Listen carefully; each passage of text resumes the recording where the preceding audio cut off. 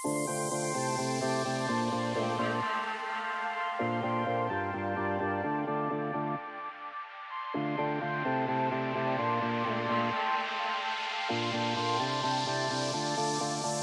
everyone, and welcome to the Poetcast. My name is Adriana Prena, and I'm the Enrollment Communications Manager at Whittier College. Today, we are focusing on another student support resource we have here on campus, and I'm joined today by the remarkable staff from the Office of Student Disability Services. Thank you all for joining me today. Thank you for having us. So why don't you all go ahead and introduce yourselves as well as your role within your department. My name is Mary McLeod, and I'm the Director of Student Disability Services. My name is Justin Leasing, and I am the Associate Director of Student Services. My name is Aldo Hari, and I'm the Support Specialist for the Student Disability Services. I'm Isaac, and I'm a student here at Whittier College. I'm serving as the SDS's Access Intern. Thank you so much. And so you're a current student. So what year will you be graduating then? I'll be graduating next year, actually, in May 2023. Well, thank you all for being here. So my first question is, why is it important to have student disability services available at Whittier College or at any college campus for that matter? The existence of a Disability Services Center is essential to ensuring equal treatment of students with disabilities while they're enrolled at their institution. This mission is pursued at Whittier College through supporting the development of self-advocacy for our registered students by promoting equal access and by ensuring our campus is compliant with the law. So now the term disability has a very specific definition within the Americans with Disabilities Act of 2008, which of course, this is the driving force, I understand, behind everything that you all do. So that definition is a physical or mental impairment which substantially limits one or more of such person's major life activities. So what are some examples of such impairments? Great question. Disabilities can be apparent or non-apparent, and we classify them according to 4 categories, which are medical, psychological, learning, or temporary or short-term. And a couple examples of diagnoses that fall into these categories are diabetes, learning differences, depressions, and concussions. Thank you. So I'm hearing a lot of medical terminology. So does it stand to reason that you are required to follow confidentiality regulations when it comes to documentation? Yes. So we're not allowed to disclose any of the students' diagnostic information with any staff or faculty without their written consent. So when these students do register, we only inform the faculty that they are registered with our department and they are currently receiving accommodations for their course. Students have to fill out what we call is a release of information if you would like us to disclose any of their diagnosis to anyone outside of the department. Got it. Thank you. So can you talk a little bit more about the main laws that govern what your office does? Sure, Adri. The work we do is enforced by the Office of Civil Rights and is governed by the Americans with Disabilities Act and its amendment, as well as by Section 504 of the Rehabilitation Act. The main foci of these laws are that they prohibit discrimination based on disability, that colleges must provide reasonable accommodations to students with disabilities to allow them equal access to a school's programs, and that accommodations cannot fundamentally alter course or program requirements. What exactly is an accommodation, and what are some examples of what we offer for our students at Whittier College? That is a wonderful question. So an accommodation is a modification or an adjustment designed to give an individual with a disability an equal footing and an equal playing field to be successful in and out of the classroom. So I just want to give some examples of what some of these accommodations are. So an example of a testing accommodation, it includes extra time on exams, typically time and a half or at times double time. An example of what in a classroom accommodations would include, just an example, right? A student with ADHD may have difficulty in paying attention during class while taking notes during a classroom lecture. This is when it would be beneficial for a student to have a note taker as an accommodation that could help the student focus during the classroom lecture while take notes, but at times compare their notes to their note taker's notes in case they miss if they miss some of the course information during the course lecture. Another example that I just use for people to get a better understanding what an accommodation is, I see a few of us have some glasses on, right? Does having a pair of eyeglasses, does it make your eyesight stronger by any means? Does it give your eye strength? Superpowers? Does it?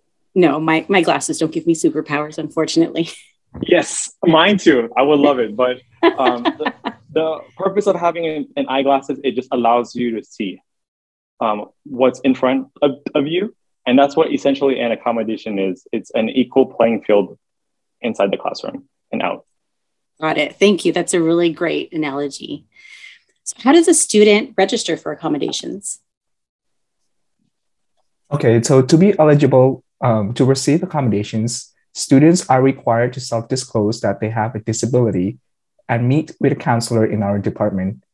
In addition, students must provide us with current documentation which speaks to their diagnosis and how it impacts them in the academic environment.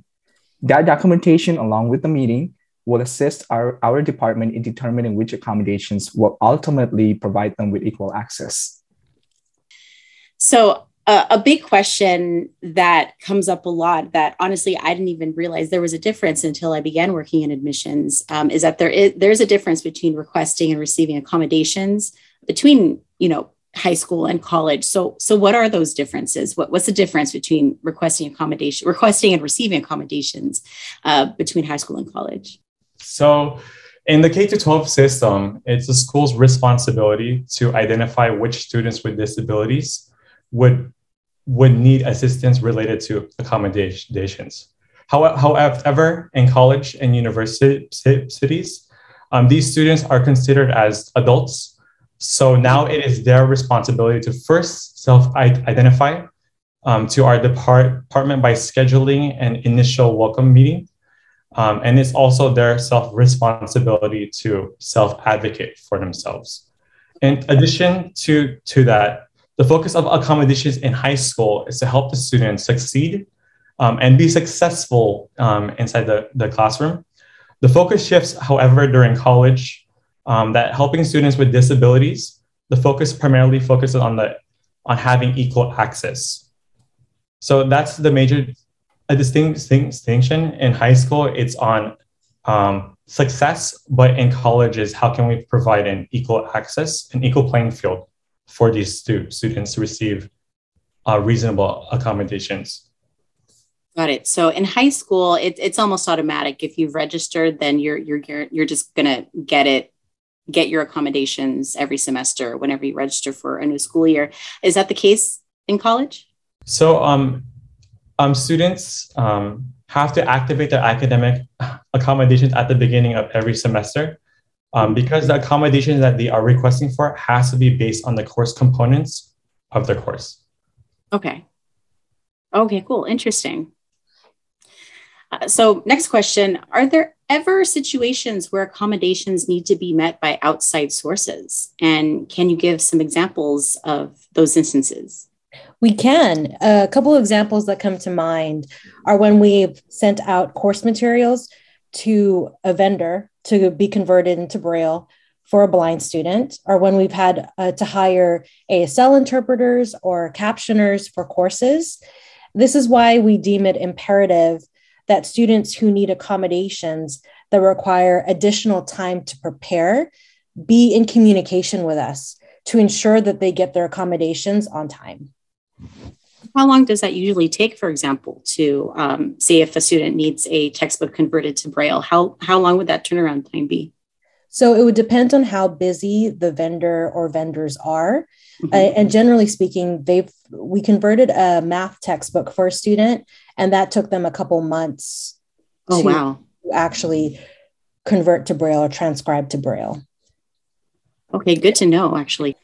So now I understand there are certain services that your department is not required to provide under ADA. So can you talk about those?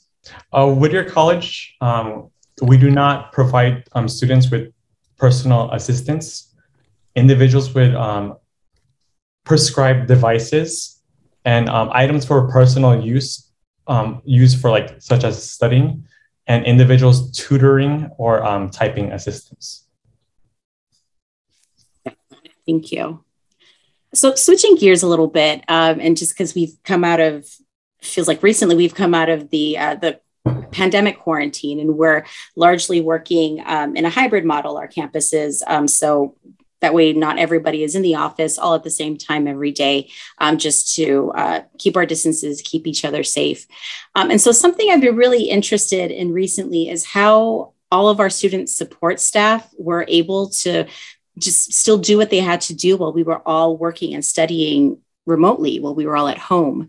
There was absolutely no precedent for it, obviously, but we all basically said, okay, this is what we do now. And we just did it. So my question to you is, how were you all able to work effectively during quarantine? And how has that informed your work now that we're largely back on campus? And feel free to answer individually too, because I'm sure you all have different strategies that work for you.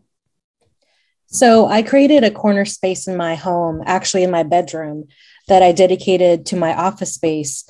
And to kind of feel separate from the rest of the room, I faced my desk towards my window so I could see outside. And I utilized and still do noise reducing headphones to help me focus throughout the day. And I'd say as a department, we also needed to stay in communication. And so we employed technology in order to do so. And it helped us work continually with minimal difficulties. Now, we also had to figure out how are we going to transition our accommodations from being in person to being virtual.